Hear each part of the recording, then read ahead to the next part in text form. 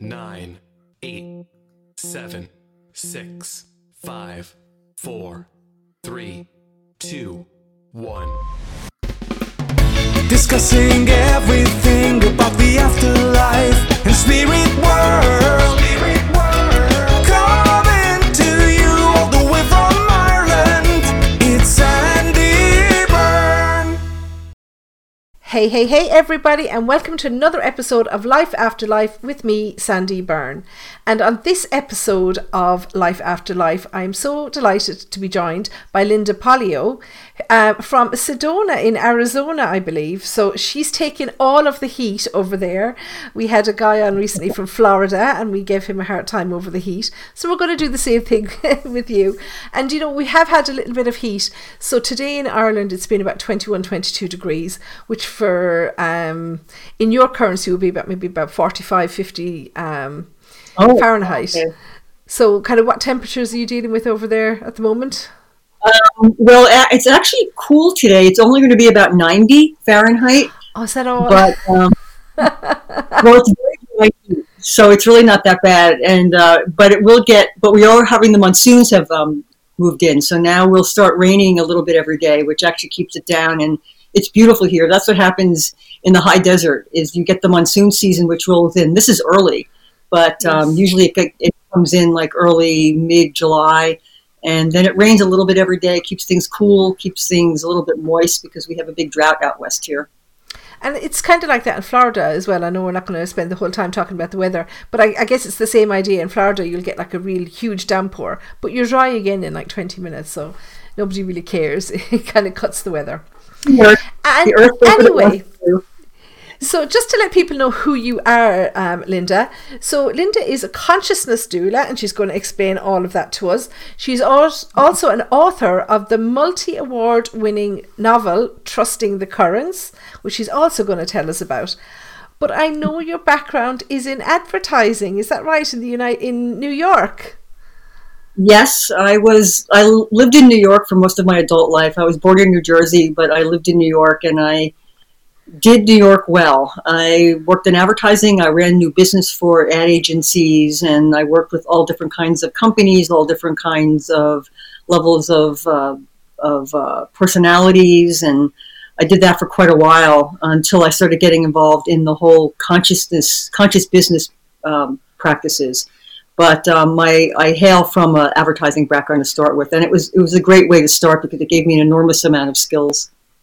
100%. And you know, I always feel that anybody that's working in this industry, any side of the holistic industry, that to have if you don't mind me saying, I'm doing inverted commas with my fingers, a normal life beforehand, it gives you so much real life experience that you can draw on. And let's face it, that's why we're here as spiritual beings, is to get the life experience. Okay, so tell us how you moved from advertising to the holistic side, because I think it involves reconnecting with your dad. Is that right? Yeah, well, I have to say I was born this way. I was like you from the time I was born. I don't remember another way where I wasn't communicating with insects or having visitations in my room or knowing things that no one else knew around me. And I thought it was normal for a long time. But then I started getting a lot of not so positive feedback from family and friends. So I learned to just keep it quiet. And then when I was in my 20s, I went to school. I basically went the normal route. And that's in my early 30s, I got into advertising. I had bounced around from job to job. I didn't really know what I wanted to do, but I knew that I had a place in the world. Like I knew I had a purpose. I just didn't know what it is. And I knew it didn't fit into a traditional role. There was really no one for me to talk to at that point in time. So I just kind of stumbled through. I got into advertising. I was good at it because I was very creative, and it allowed me to use my multiple skills and my intuitive nature. So I did that for a number of years, both as a consultant, as an employee. I was just sort of going along my life. I was in my early 30s, I guess, just around 30, and I got a phone call from my uncle who I hadn't seen in many years. He said my father had had a massive heart attack and he was expected to die. And did we want to see him one last time? So I went to Pennsylvania. I walked in, he was unconscious, and I had been studying healing arts. I had been working with therapeutic touch and Reiki and crystals and just all kinds of energy work at that point. I was really kind of getting into energy work then. So I sat down with him and I started doing energy work on him. And the nurse came in and asked whether we wanted to do dialysis. And I just said no. We signed all the do not resuscitate orders. And my uncle left and I sat there alone with my father. And he didn't know I was there. And I just started doing energy work on him. And I left. I came back the next day. And in about a week, he came out of his coma. And about a month later, he came out of the hospital, and I spent the last year of his life when he was leaving the hospital. I asked him how he was doing. I asked the doctors how he was doing. The doctors said, we don't know how he's walking out of here because he shouldn't be walking out. And my father said, I just want 1 year with you kids to make up for our childhoods, which you really can't, because if you have an alcoholic parent as a child, there's nothing you can do to change that. But I think what had helped me taking care of my father that last year was it gave me an understanding of who he was as a man and not as the father that I needed him to be. I no longer needed him as a father, so I was able to have a little bit more perspective, and that offered a lot of forgiveness for him and for me, and it allowed me to kind of work with the rest of my family to bring us all back together again. And he died, like literally almost a day to the a year to the day that he said he wanted 1 more year. And 3 days after that, I heard a voice say, go to Sedona. And that was the first time I came to Sedona. And Sedona is a very spiritual place. And I came here with no idea why I was coming here, how long I was staying. I had no reservations anywhere. Long story short, I ended up staying for 5 months and had all kinds of mystical experiences that kind of reawoke all of my childhood spirituality. It was literally just came spewing out of me, and I learned who I really was again, without all the cultural conditionings of who my family told me I was, and my friends told me I was, and my job told me I was. And so when I went back to New York, like 5 months later, when I was doing advertising, I knew I just couldn't go back to the corporate world. I knew that I had to participate in the world in a more meaningful way, and I wanted to bring consciousness into business.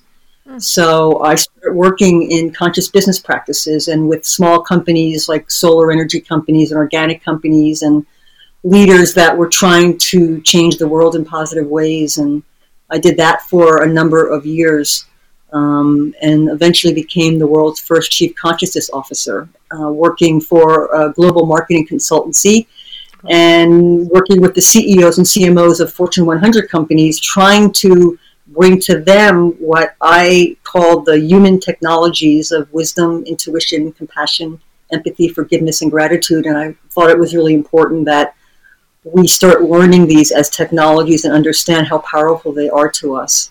So, that was kind of my transition from straight corporate advertising into conscious business practices.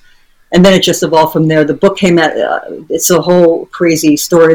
I started hearing the voice of an all-black Southern woman while I was working on a project one day and started writing down her words. And it took me 2 years, but I ended up channeling my novel, Trusting the Currents, which are all African-American characters.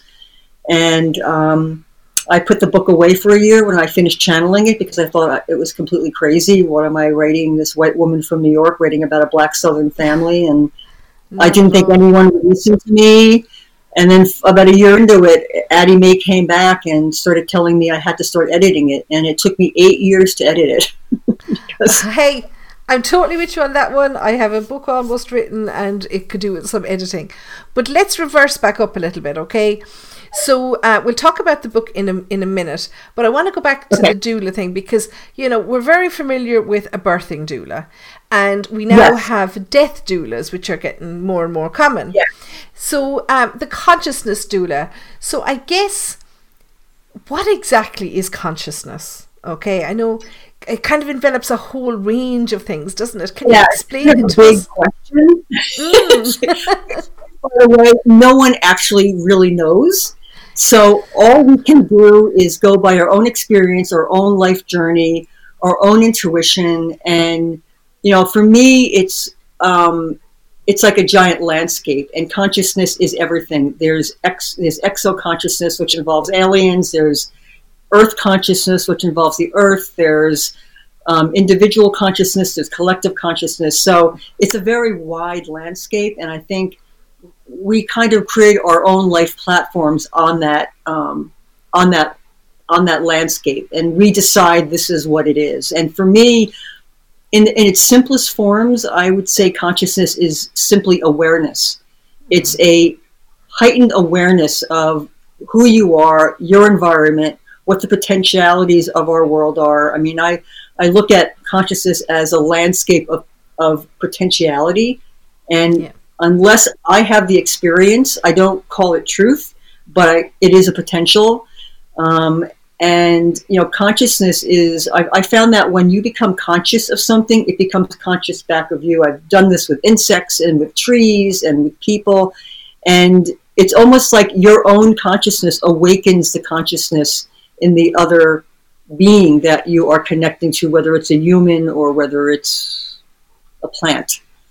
And I really felt that the most important thing that we needed right now, more than anything, were people really expanding their consciousness, getting out of their own heads, moving into the heart. I'm very much about heart consciousness. For me, it's sort of like a big donkey too, and you can believe in consciousness that's the head of the donkey or the foot of the donkey. But for me, I pin my tail on the heart, because it's really important that all consciousness comes through the heart for it to be the most meaningful for humanity. So could we say that, because it is kind of stuff even people will still be saying, but I don't really get what it is. And could you say that it's like awareness without expectation? And what I mean by that is being aware of who you are and your place without thinking I should be this or I should be that. Exactly. Consciousness doesn't have a right or a wrong. It's not polarity. I mean, we can go into a polarized place in a space of consciousness, but true consciousness doesn't have judgment. It doesn't have shame. It just exists as a field for us to create from. And so the best we can to expand that field and to accept the unknown, because everything wonderful that comes from our world comes from someone venturing into the unknown within their own consciousness. So if you know something, that's nice, but really where your growth is what you don't know. And what I have found in all of my decades on this earth, working in this world, whether I knew it or not, is that we don't, like, you don't know what you don't know. Like, the more I've learned, the less I know. Hey, we're all the same, 100%. We're all the same. I suppose, and I know that the simple answer to this question would be there's limited possibilities, because I was going to ask you, how can being aware of our consciousness be of help to us? How can it change our lives? And yes, while I say the smart answer could be there's limitless possibilities there, without telling us any details about people that you help, is there an example that you can give people of how, connecting with their consciousness and being aware of their consciousness, how can that help their life? Well, I think it's because they become aware of parts of themselves they didn't see before. And, a lot of people expand into consciousness during times of suffering. Suffering is a huge awakener. It pushes because it pushes you out of where you already are into these unknown places. So I think in any kind of work in consciousness, and I actually called myself a consciousness doula because I want them to exist. Just like when I started in consciousness, chief consciousness officer, I wanted that to exist within the corporate structure, because I believe that we have to have conversations around consciousness. If we can't talk about it, if we can't be in that space together without judgment, without thinking that we're right or wrong about what we believe is consciousness, because like I said, we don't really know. But I think it's really important that we work together in just allowing ourselves to move into places that we are uncomfortable in. And out of that, we will expand our beliefs about things in the world, which is right now really important. Because yes. I was just thinking that as you were talking. So it can help us in that way, but I'm very conscious or very aware, because you were talking about it, that you've used this as well to help companies and businesses. So how does it help in that regard? So as people, obviously, we can, expand our consciousness. We can become more aware of the world around us, of our place in the world, all that. And with a company in a business perspective, how can it help? Well, in a business perspective, it expands you are thinking in very modeled ways in business. There's all models for doing everything, and working in consciousness again allows you to break through those models and allows you to go into places that you didn't normally want to go. It also opens your heart up, because you can't really be in a space of consciousness without your heart opening up. And particularly if you're working with human consciousness, the heart is really the activator for all of those human technologies that I talked about. So, what I try to always do, there's very practical ways of working with consciousness, which is I'm very intuitive. So I could be in a meeting and I could tell that someone's not telling the truth. So that's one way of working with consciousness. Or I just have an intuition that we need to speak about something that's not being spoken about. Or I can move into a very sort of intimate conversation with someone that I normally wouldn't have been able to have that conversation with, because I'm speaking to them through their own consciousness. So it can be used in multiple ways. And with me, I'm very frequency driven. Everything is frequency. Every sound, every color. So I use these when I was putting together presentations, when I'm putting together teams of people. I would go with the frequency of the people, because I would say, okay, this person and this person will go together because their frequencies are aligned, or they're resonant, whereas this person and this person, their frequencies are dissonant. So I don't want to put them together. So consciousness just allows you to see things that, I always say, like, you see what you don't see, you hear what you don't hear, and you know what you don't know. It just brings you into another plane of existence where there's way more opportunity for success, but you have to accept it. And with consciousness comes the requirement of integrity and truth. Of course, with everything. I think I'm getting it now. Okay, I'm a little bit thick. So you've got the consciousness, and part of it is your intuition, and part of it is bursting through that fear barrier. The I can't or I shouldn't. So there's two different elements. Don't even know. Like, this is what I know. This is what I know. But you actually know a lot more. You just don't know what you don't know. So working within consciousness, and people can wake up in many different ways. They could wake up through suffering. They could wake up through meditation. They could wake up because someone is teaching them. They have a great teacher who's teaching them. But once you wake up and you do break out of that little consciousness bubble that you've been living in, and all of a sudden you're in this new landscape, you can't go back. You never go back, because once you know more than you thought you knew, you don't want to go back. So you have to start finding other people that are on your same level of consciousness, because the people that you generally have been with won't like that you're changing, and they will try to pull you back into a more negative, confined space. And very often when you first start waking up, you will be alone. You won't know anyone around you. And there seems to be part of that that's, I'm not sure why that is, but almost everyone I talk to, once they start waking up from their limited belief systems, there's a period of being alone that they have to kind of traverse. It's that leap of faith. But in the meantime, there's podcasts like yours. There are spaces you can go so that for a temporary period of time, you don't feel like you're crazy. And then I am crazy. People will tell you I am. I know. Eventually, you start finding other people that think like you, and then Yes. that kind of solidifies it, and it makes it more normal. And I think we're all on this planet going into this expanded consciousness space.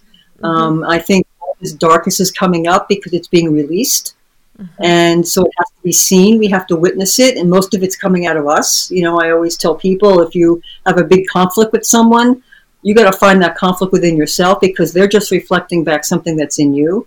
Yeah. But it's really important that people, just spend time with themselves. I think technology has done a disservice. Social media has done a disservice. People don't spend enough time just sitting with themselves and finding out who they are.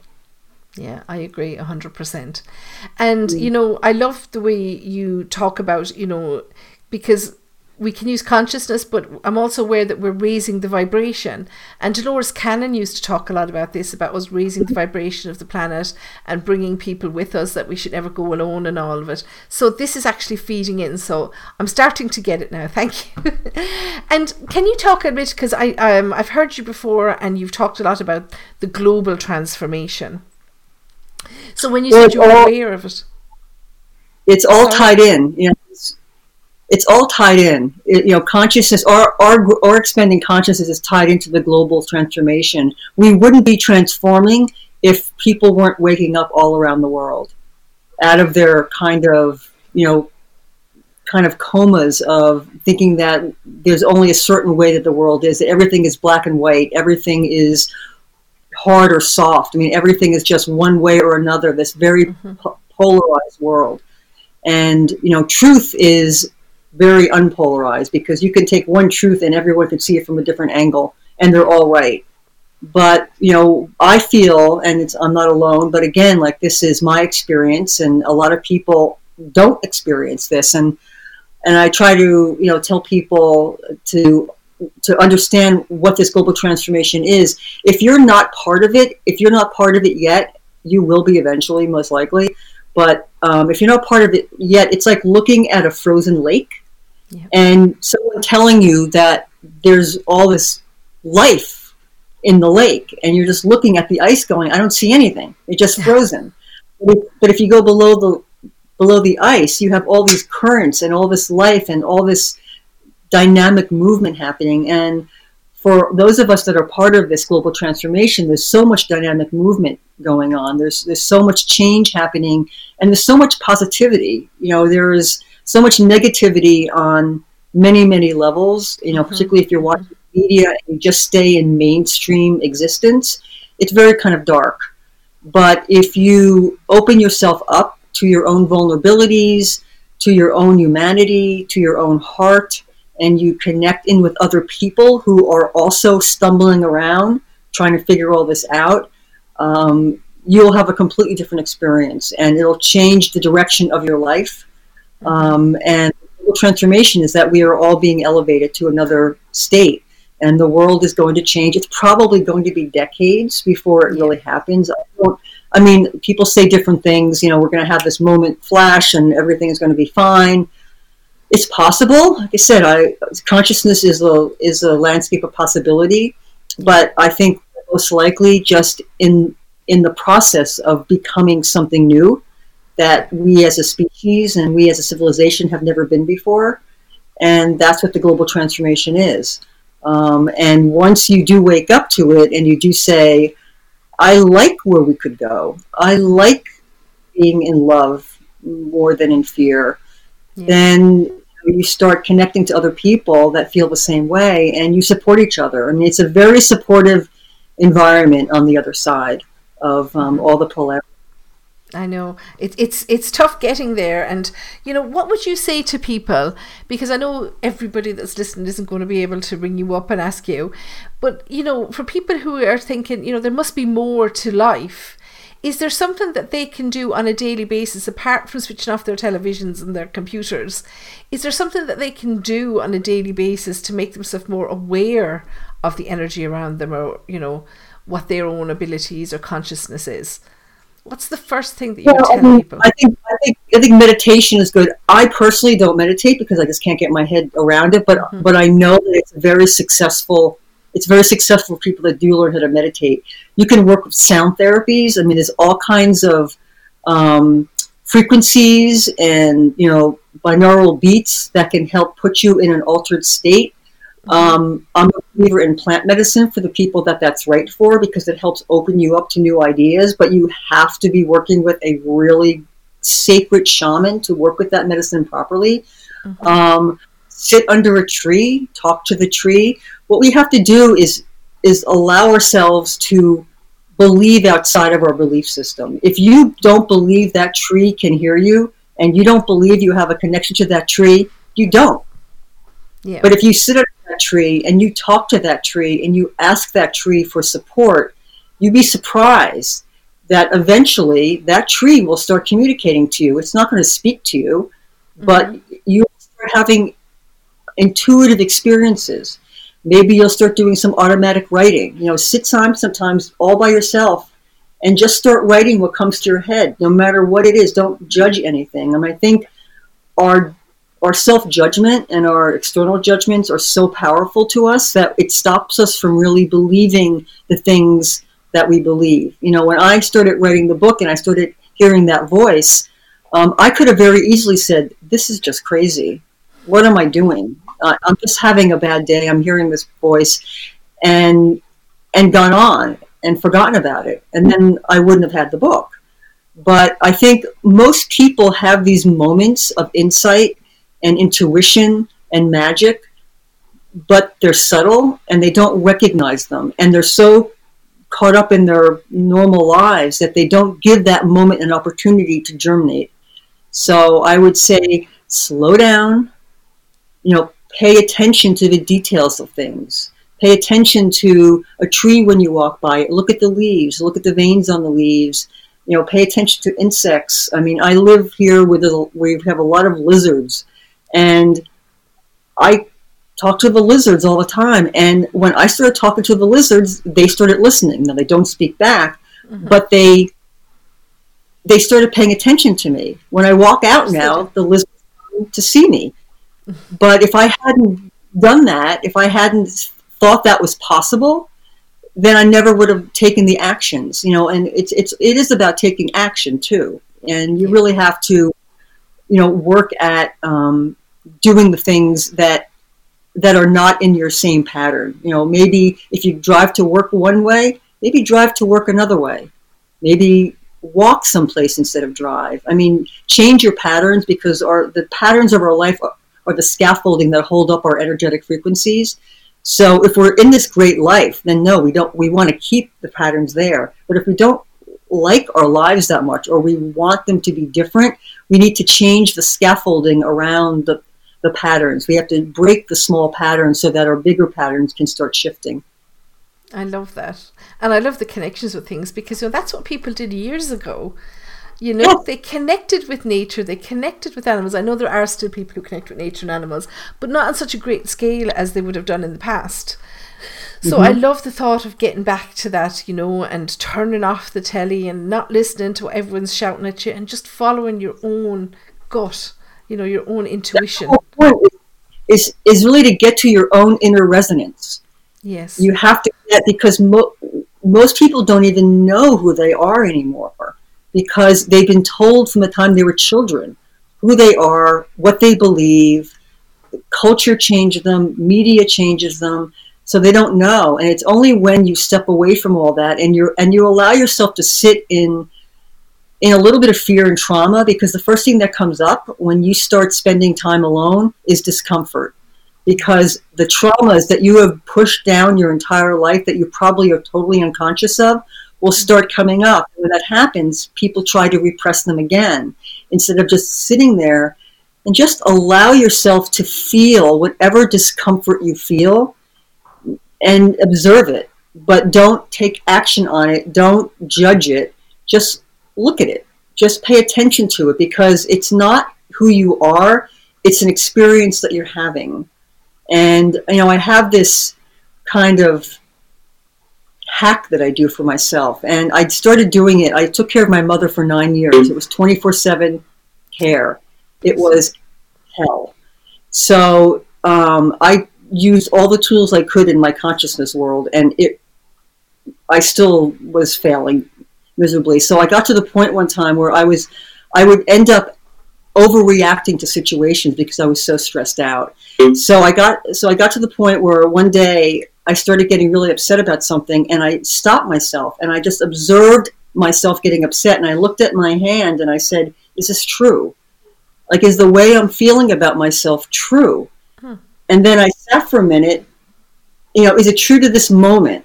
Yeah. And I realized, it's not really true to the moment. What I'm doing is I'm pulling a memory from the past of stress and trauma, and I'm bringing it into the present, and then I'm projecting it into the future. So I am, without knowing what was going to happen, I was actually creating that event to happen. So I went, okay, it's not true. So if that's not true, what is true? And I look at my other hand, and I thought about something really good that was going on in my life. And I said, okay, this is a good thing. Like, I'm happy about this. I'm in a comfortable place right now. I'm not going to be in the bad situation. And then I take one small action. And at the time, it was like I was not healthy because I was so exhausted. So I went and made myself a green juice. So that was a small action I took. And I found that in taking my attention away from that terrible thing that I was so positive was going to happen, and refocusing my attention on something good that was happening in my life and something positive, and then taking one tiny action towards that thing, the insanity of that fear and that negative thing evaporated like a fog. And I realized how we create these awful scenarios for ourselves that really are never going to happen. But we put so much attention on them that we just need to refocus and put our attention on the good things, because we could grow them the same way. And that's real mind over matter, because if I thought something bad was going to happen, I immediately go into panic mode and I make it happen. It's almost like I manifest it, So that's real kind of consciousness and mind control to pull your thoughts back. It's a practice. You can't, consciousness is a practice. We practice. It's an open field. We have to practice these things. The reason we believe what we believe, we didn't find one experience. They were over and over put into our psyche. What we believe, the things that are happening. We were programmed. So we really are trying to unprogram ourselves through an expanded sense of consciousness, so that we could see that we're not just what we were told we were. We're someone way different. We're being way different, and we'll never truly know until we die what that is. I always say that. Yeah. But yeah, we were brought up, and you grow up. As women, you get a certain amount of education, then you get married, and you raise children, and you have the dinner ready for your husband, and all this kind of stuff.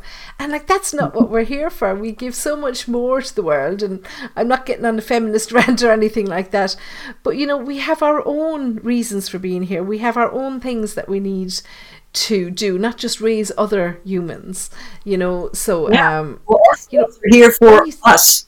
We're not here for other people. Our souls are here for us. For us. We bounce into other people. We bounce into our kids. We bounce into our husbands. We bounce into our friends.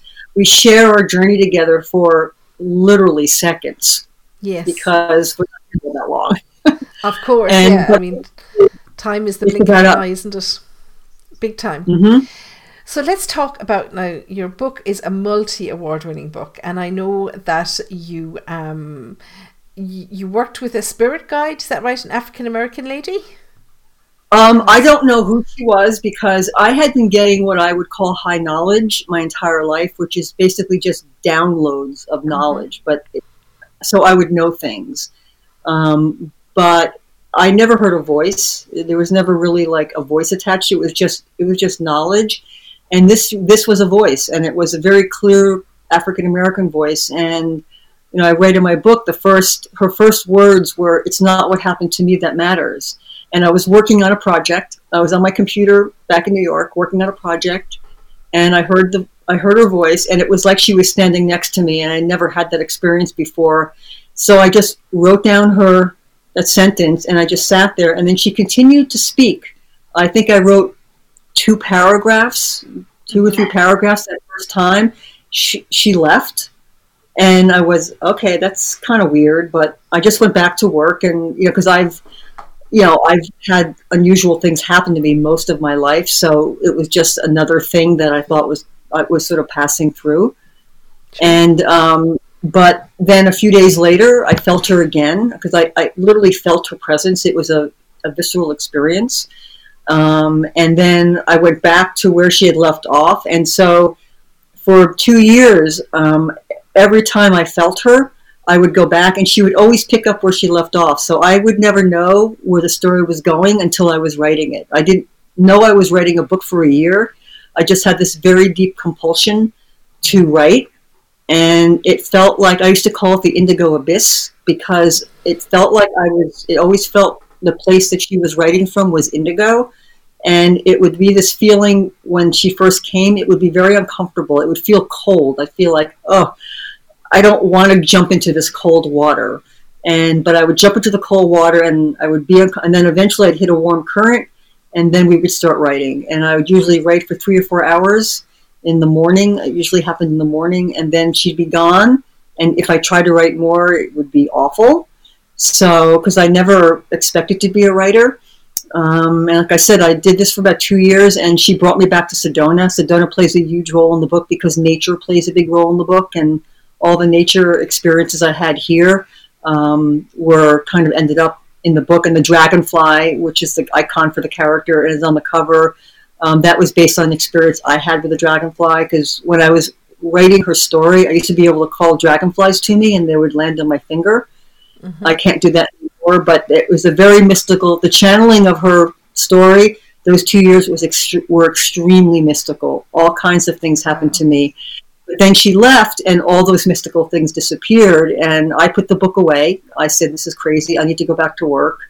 And about a year later, I just felt her, and she was like, you need to start working on this now. And the book originally was written in heavy Southern Black dialect, the whole book. Wow. But I had to make the book, it was very weird, because I had never spent much time in the South at all. So I had sent the first draft to some people I knew in the South, just to make sure I wasn't totally insulting people, because I didn't know anything about writing from a Southern accent. But they said it was on target. So for 8 years, I tried changing, working with the editing of it, and then I would give up, because I'd say, this is crazy, I'm not a writer. I put it away for a while, and then something would always happen to bring me back to the book. It would always be kind of a drum roll every time she brought me back.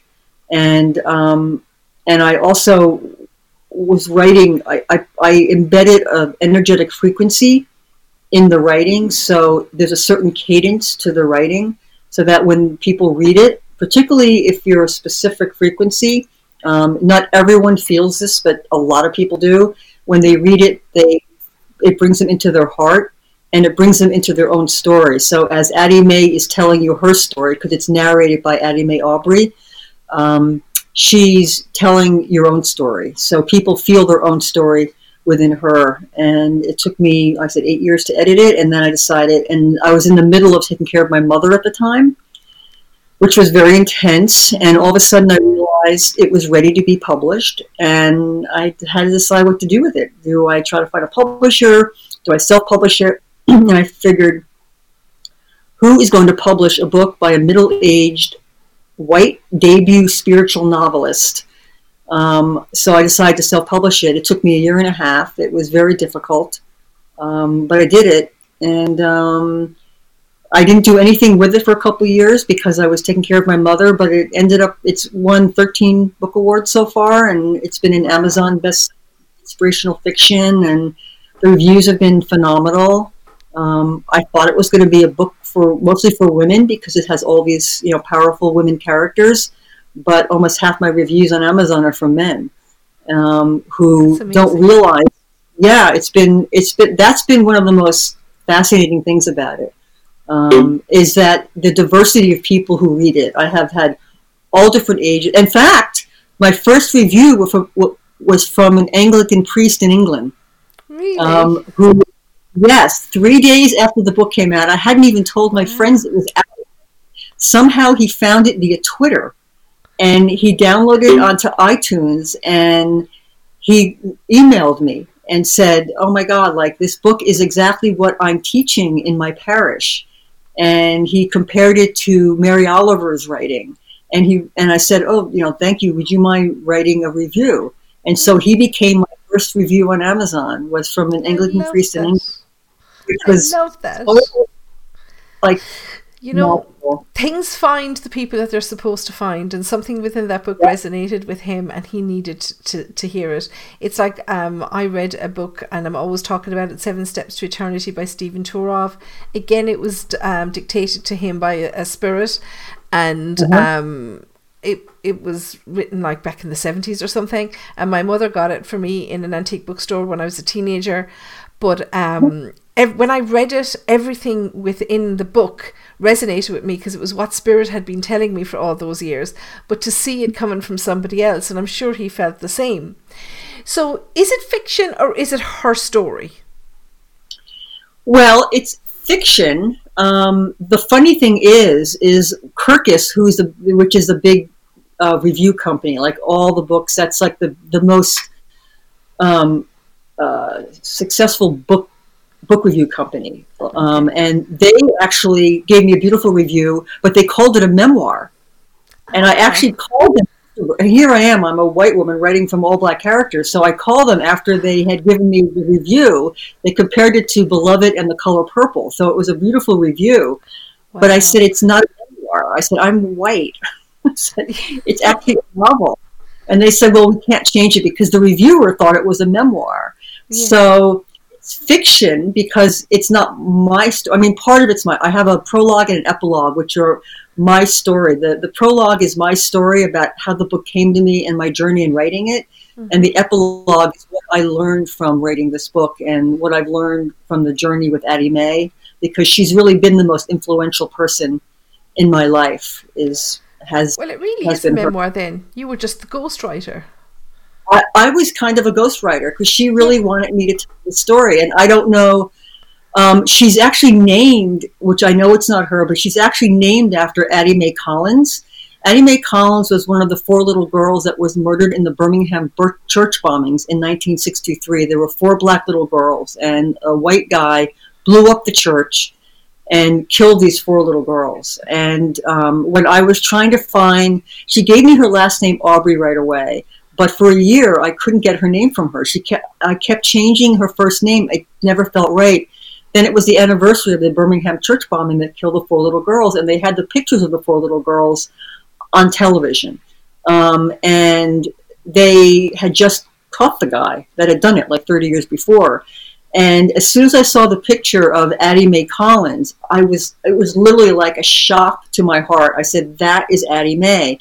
So for the rest of the time that I wrote the book, I had a photograph of Addie Mae Collins taped to my computer. And I wrote to her, and she became, I really feel like somehow her spirit was infused, even though she died when she was, I think, 12 or 14 years old. I felt this connection to her. I'm not familiar with that case. I'm presuming it's Birmingham, Alabama or something, is it? Yeah, it was a big deal in the States. Yeah, it was when, these guys were just, killing everybody down south, and they blew up a church and they killed 4 little girls, and they, named a bunch of others. Addie Mae Collins' sister. Was it terrorism or hate? Hate, yeah. They just hated black people. Oh, I thought it was like a Christianity thing or something. No, it was black. It was racist. These were racists. Okay. Yes, that's terrible. Racist here, and it's gotten better, but it's still there's terrible. Yeah, the world. Yeah, there is terrible things that happen in this world, and anyway, I don't know. If you were to try and think about everything and why it's happening, you really would. I mean, you wouldn't sleep at night, really, if you were to try and process everything. Everyone's trauma is so deeply embedded, and they're not in touch with it. So instead of dealing with their own pain, it turns into venom and they spit it at other people. Because, happy people aren't mean. Happy people don't hate. You only hate when you're miserable. And if you're miserable and you don't know why you're miserable and you don't know that you can actually allow that hatred and that venom from your personal trauma to come out and heal it, you're just going to find people that allow you to express it because it wants to come out of your body. That like kind of stuff cooker. It needs to come out. So you just choose a group. You become hateful towards one group, a belief system, gay, like whatever it is. It doesn't matter. You just have to find some place to place your hatreds and your fears. And that was back in the early 60s and the 50s. This is when we were just beginning to wake up here in this country, and it was extremely, extremely tragic. And I felt a very strong connection to Addie Mae Collins, and I feel like she was speaking to me somehow, even though I know it wasn't her. So I don't really know who Addie Mae Aubrey was, and something tells me that she was another energy, and she just came through.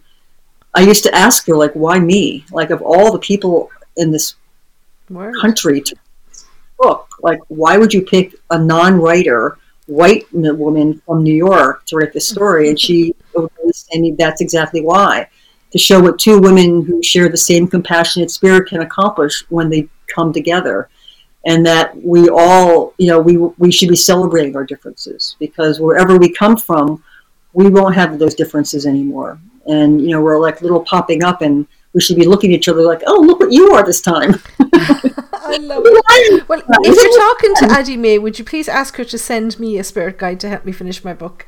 Because I'm losing the will to live, because I am not a writer either. And I could use some spiritual intervention. Are you writing a novel, or are you writing a novel, or are you writing I'm a calling nonfiction it book? The working title is The Book of Me. That's not what it's going to be called.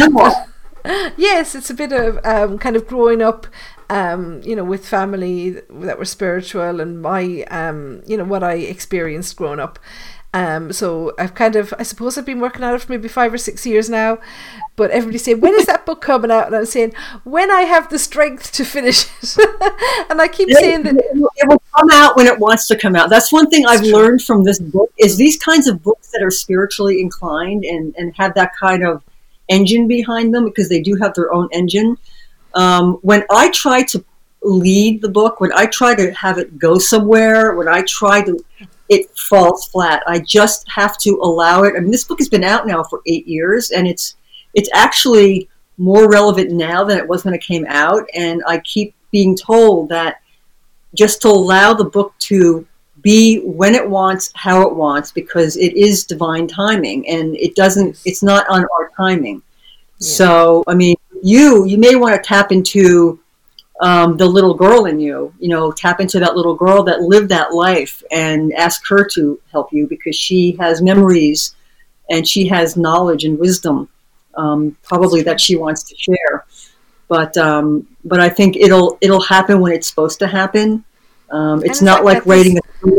There's days where I'll sit down and write, 10,000 words, and then it'll go months without writing anything. So I get there. It's just been busy. I have one last question for you, okay?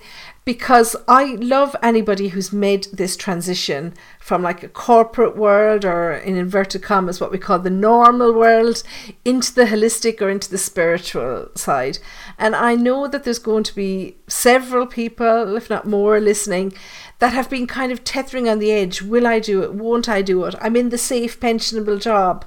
What advice would you give to them? Well, I think you really have to get to know yourself. This is the reason why you want to become more conscious, because you can't make that decision unless you really tap into that inner resonance within you that knows the truth. You can't listen to the outside world.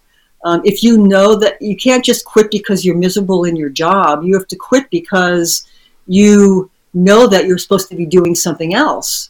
And what is that thing? And, most likely it's not going to be easy. Leaving the platform of a corporate environment is not an easy decision. No. You just do it because you're not supposed to be there anymore. But it would be way better if you had something else to go to, or that you were going to be working with other people on. I mean, I think it really is an individual thing. I don't think you should take it lightly, because you are going to be leaping into the unknown. And I think it's probably a good idea to try other leaps into the unknown first, unless you, again, like, you just have this feeling, like, I knew I had to go. I was confined. And I'm not going to tell you that it hasn't been up and down, because when you walk away from the way everyone else is living, you step away from the security of that. But you also step away from the prison of that. So it's really about what's more important to you. If safety is the most important thing, then you stay. If you really want freedom to me was more important than money. My freedom was more important than money. And, sometimes I've gone like, what was I thinking? But I always come back to, thank God I did that, because I know myself more. I am in complete control of my own life, whether it goes up or down. I know it's my life and no one is directing it for me. Yeah. And I've connected to these huge communities of people all over the world that have left the mainstream existence and are now pushing off the shore and creating new things. I mean, people are creating new platforms and new businesses and new ways of interacting and new ideas for economy and new ideas for foods and community. And there's an enormous amount going on, but I would I would get to know yourself first. You don't push off because you're not happy where you are. You push off because something that you want. Yeah, I agree. Yeah. Linda, thank you so much. There's so much for us to digest in there. And for those listening, I'm going to put the link to Linda's book in the description box attached to this podcast. Linda, do you have a website, or how do people contact you? Yeah, I have a website. It's www.linda.polio.com. And I'm on all the social media as well. Perfect. Although I'm not a big social media person, I do know it's important, so I'm on that as well. And so if you give me all the links, I'll pop them in the description box below. So if anybody wants to get in contact with you, and the link to your book as well, because it's a great read. Linda, thank you so much for joining us. And guys, for those of you listening, I will see you on the next episode. And until then, stay safe. Discussing everything